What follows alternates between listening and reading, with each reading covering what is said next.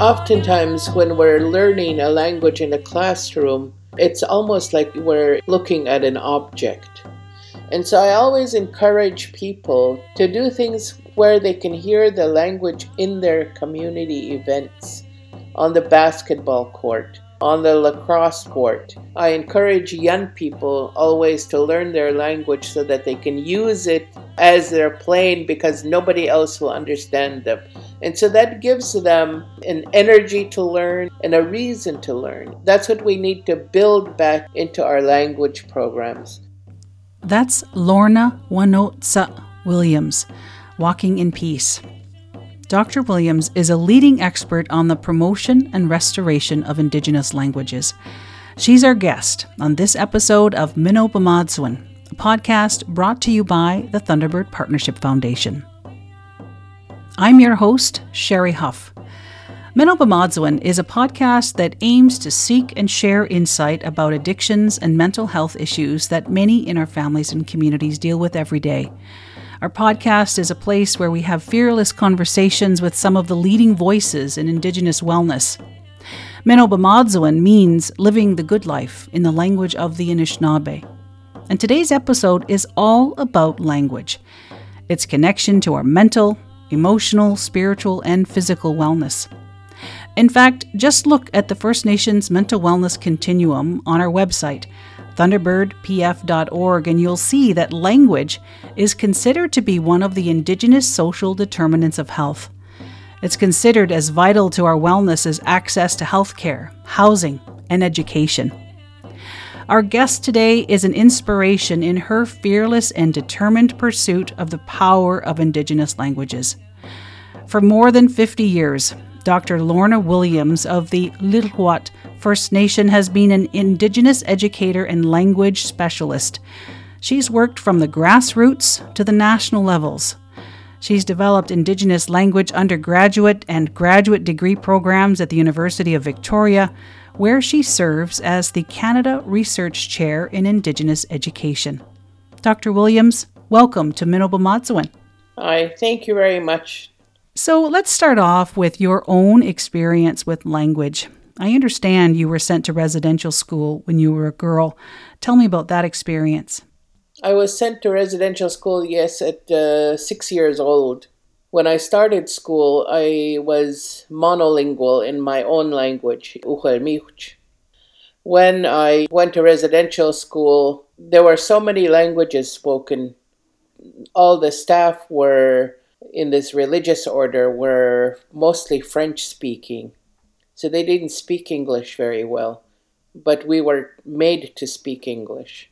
And there were many different First Nations children, who spoke their own languages. And so after returning home at 9, I could no longer speak any language. And I think it was from the trauma, but also it was, just the confusion as a child. And then coming back to my community, I remember everybody, my brothers would laugh at me because I couldn't communicate. I couldn't speak.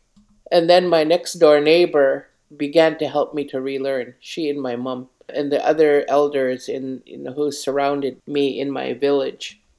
Slowly, gradually, I started, remembering again.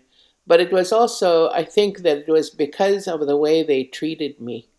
They treated me with such care and kindness. And in our way, our people are very observant. It took signals from me in the way that I needed to be treated. And they just were so loving and caring and careful about how they were bringing me back into our world. But I came home with hepatitis and a broken foot that didn't heal properly, and so I ended up in the hospital near, not too far from our village, 60 miles away, and there I was in a totally English environment. And so I learned English. And so when I went back home, after 4 months, The old people used to come and get me if they needed to go to somewhere where they needed English, because they realized I knew both our language and English. And so they would come and pick me up, and I'd go like to the Indian agent with them, or to a lawyer, or to the store, or to a doctor. And at that time, I didn't know that I was interpreting, but they would both sides would be asking me, like what the other person was saying. I always say that it's those experiences that have really helped me to understand the work that I'm doing now in language. Both from a healing perspective, but also just the mechanics of language learning and the way that we use language. And to know that there are two, that languages come, from their own world, and we have to create the bridges to cross between those worlds. So that, at a young age, I think that experience really helped me. I love that story, and I can just picture you surrounded by family, aunties, uncles, supporting you, helping you remember and reconnect with your language, when you came back home. And that really does remind me of what we know to be true, that the support of family and community are so very vital to our wellness and what we know to be who we are as Indigenous people, our identity, our language, our culture, ceremonies, all those things, that really support our holistic wellness, right? And that's a Yeah. beautiful, beautiful image I have in my mind. You're quoted as saying, "We know the power of education, its power to destroy, and its power to heal and thrive. We're still here because we continue to practice our powerful traditional forms of learning and teaching to be a good contributing member of community." Can you explain what you meant by that? There's lots of ideas in that in that quote. For Indigenous people across Turtle Island, but around the world, I've met with Indigenous people almost every part of this planet now, and a very similar thing happened to them with language, because language is so powerful, such a powerful force in a person's life, that when the colonizers take over, one of the things that they do is to destroy language. For example, when the slavers were bringing the Africans on the ships, they didn't put all the Africans in the same ship that's, who spoke a common language. They divided them, separated them, so they couldn't communicate, and that's one form of control. Mm-hmm. And the government here in Canada did the same to us. They didn't put all the children from one community into the same residential school. They divided them into different ones so that they couldn't communicate with one another. And they also divided families, like they sent some members of the family to one residential school and then others to a different one. So in my family, for example, we went to 4 different residential schools. And so that was to discourage us, to keep us from communicating with one another. And so language is known to be a powerful force. And in our lives, education is the institution that served to disrupt our ability to communicate with one another. Mm-hmm. It disrupted our language use. It disrupted our relationship with the land. It disrupted our relationship with our families. And in our communities, learning and education, it's a community work. It isn't just the parents or the family, it's the whole community participates and is a part of it. Separating children then from their family and their community and the land was another very focused strategy to destroy our identity. And so that's why I say that education has the power to destroy, because we sure know that. We sure, if we just look at our lives as Indigenous people, we can see how education has served to do that. And when you look at education, it's based on a very Euro-Western world. Its value system, the value system of the religious orders, even though Canada says it separates church and state, but it doesn't. It permeates the school system. It's throughout everything, yeah. And education, is confined to a room, where you close the door. You close the door on your own knowledge, and you close the door on the existence of the community and of the land. And you learn in supposedly in a very abstract way, separating yourself from reality. And so, and that's another way that it really affects our identity, our sources of knowledge, and our ways of learning. And people tend to think that Indigenous people didn't have a way of teaching and learning, but we had a very, very solid way of doing that. And so, for example, I use the example of my name. You were wanting to be able to say my name, Wanosa. And I was in our tradition, we can have several names in life. And we often have like a name that we use in formal occasions. And Wanosa is that name for me. And I was given that name, I must have been maybe 13 or 14 when I got that name. My personality, from the time I was a child, was really fiery. And and I was very quick to anger. And I think that, going to residential school, that probably, encouraged that too. And so I'd react really quickly, and often, with force and anger, and I did everything in that way. And so they gave me that name, and in the ceremony, the naming ceremony, all the elders in the community talked to me about the person who held that name before me.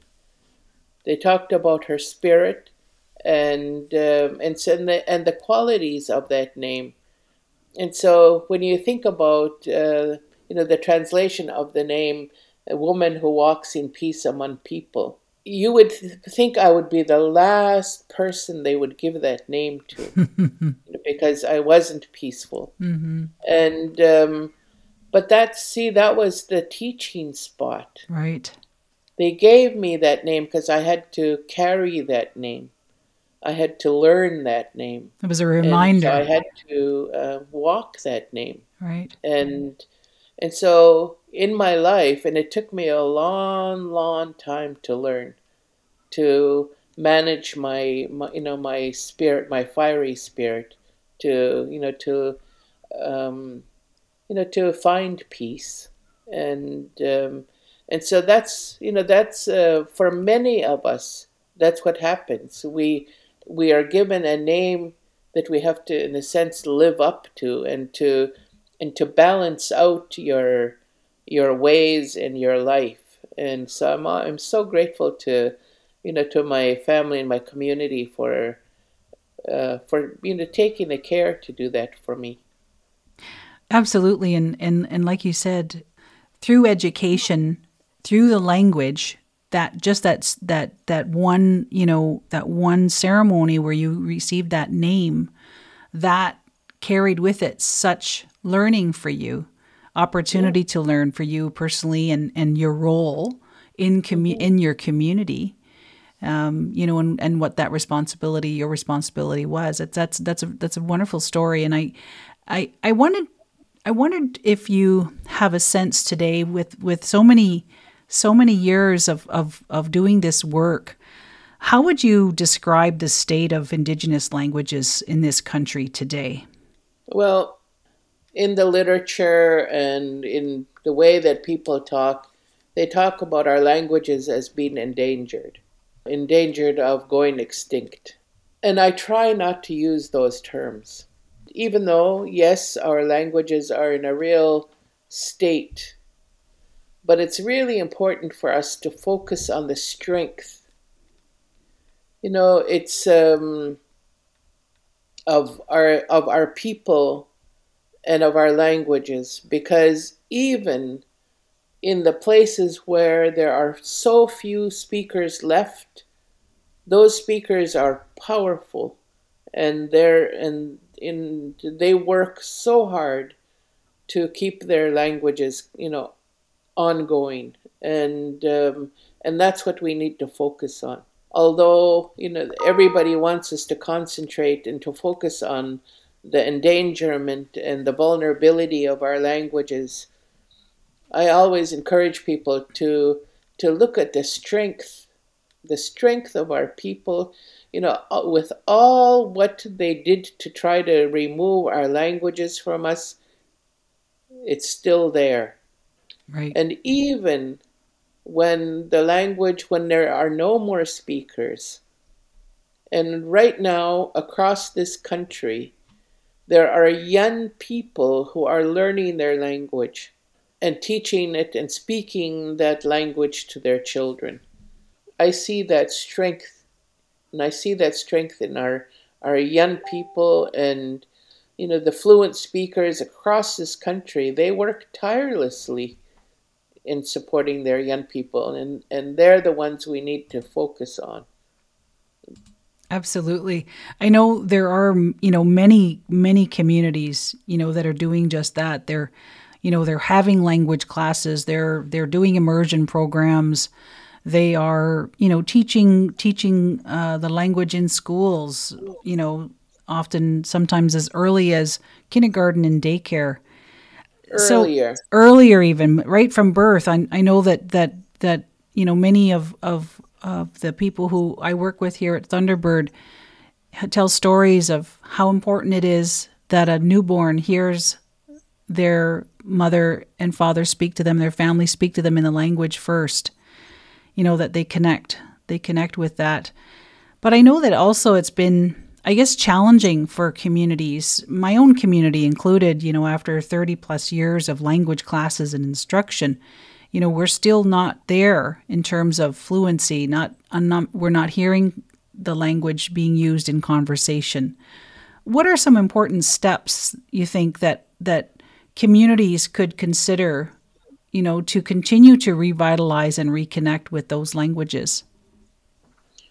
Well, I think that creating spaces where the language is used.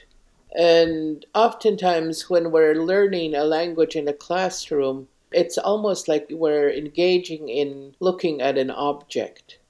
So language becomes an object. Instead, we need to activate it. A story that I like to tell that gives a really good illustration of this is a community realized that they were no longer using their language in ceremony and in community events. And in the tradition here, and I know that it's a tradition in other indigenous peoples, amongst indigenous peoples, that there are always speakers. They call them speakers. They're the people who, in a sense, facilitate. They facilitate ceremony. They facilitate, community gatherings, and they keep things going. And a course was organized for speakers, just for speakers. So somebody who would play that role. And so all these young people, and many of them were people who would have been mentored into that role, in traditional times. So they came and took this course on learning to be speakers.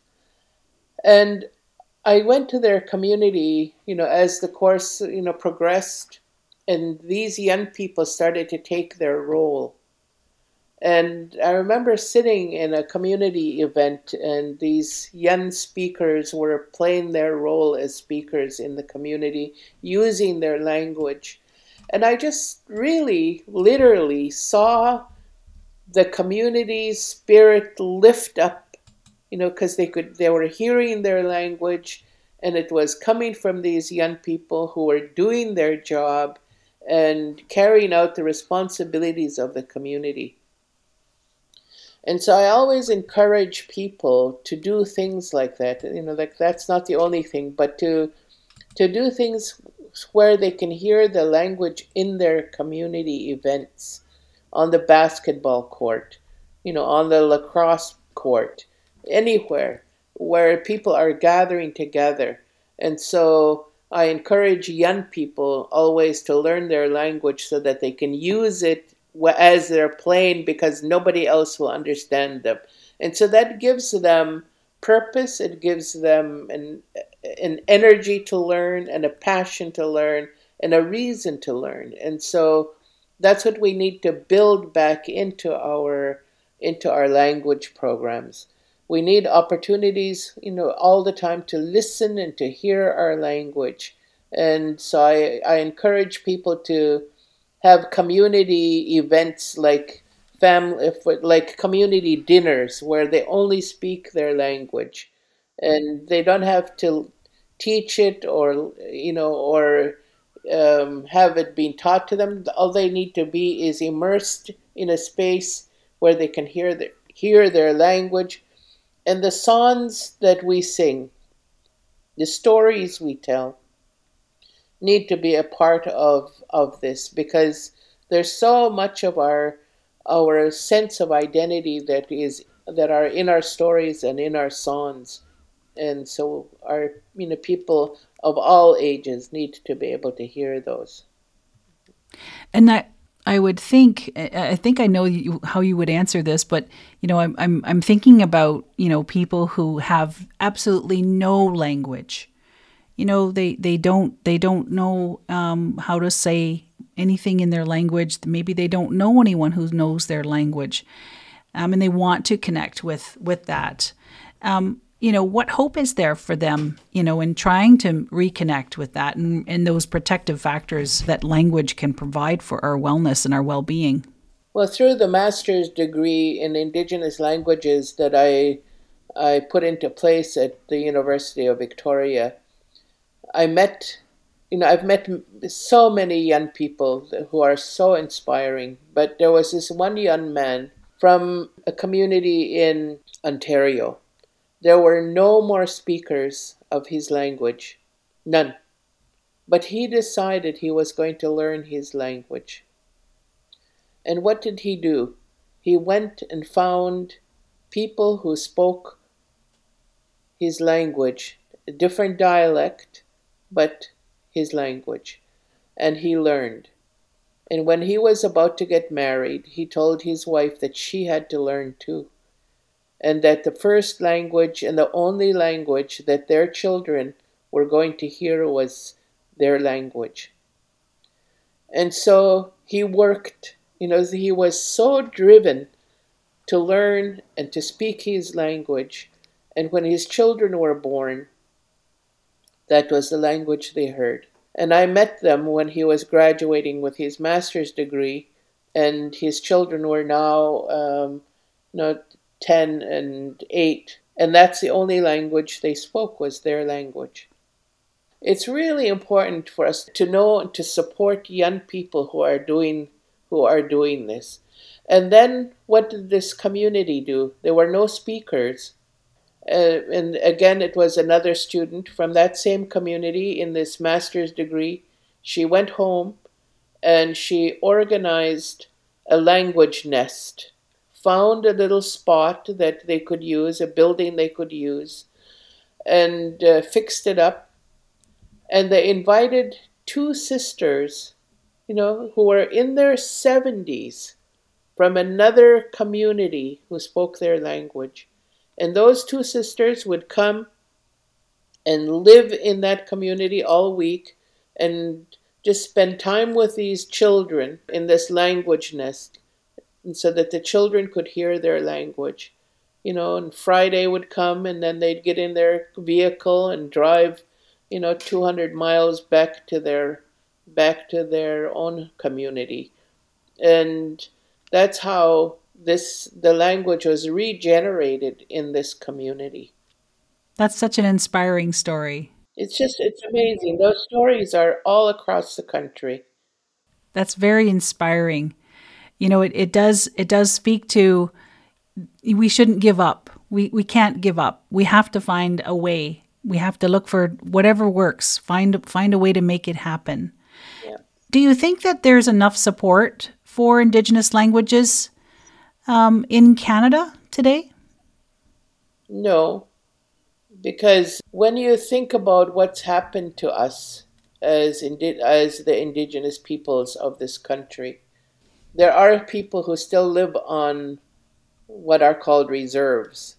But, throughout our history, the government knew that that's where our strength was.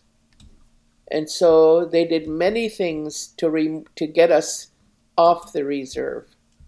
And and so there were many people who were, sent to school and then never went home. And if they went to higher education, oftentimes they didn't go home, because they couldn't find a job, or they were incarcerated. Our people have been incarcerated, for all of our history, and that was a way to remove us from our communities. When you think about the 60s scoop, that was happening before the 60s. The children were being removed from their families and placed in non-Indigenous homes. We have people who are scattered around the world and with no connection to their communities. When our people got sick, they were sent to their own hospitals, and oftentimes many of them didn't go back home. Many times, because of the Indian Act, Indigenous women have no rights. And so if they came from a family where they needed to get away, where there was violence, it was the women and children who left and had to leave the community to find their way.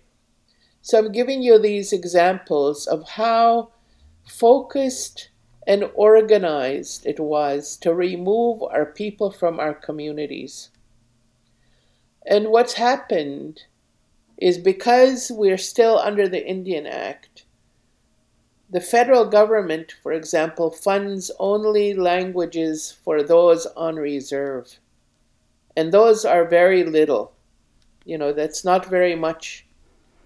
But then there's no access to all those people who no longer live in their homelands, who still have a right to their language. And so, that's what's happened to us. And it makes it really, really difficult. And so there's, as I was saying, there's little enough, that goes to the communities. And it's the communities that have to carry the burden of reclaiming, revitalization, and maintaining their languages. And those are very different. They're very different work that needs to be done in each of those areas, but but funding tends not to recognize that. Mm-hmm. And the other thing is that funding that goes to the communities is often piecemeal. It's targeted to a certain thing, and maybe the community is trying to work on something else, but the money is targeted, in a certain direction, um, and oftentimes it comes so late that they have to spend it by a certain time. And, most of the people in our communities have been working on their languages with nothing. You know, our own people have had to, pretty much support any of the language work that's taking place, because the funding agencies and the people who give funding have no understanding.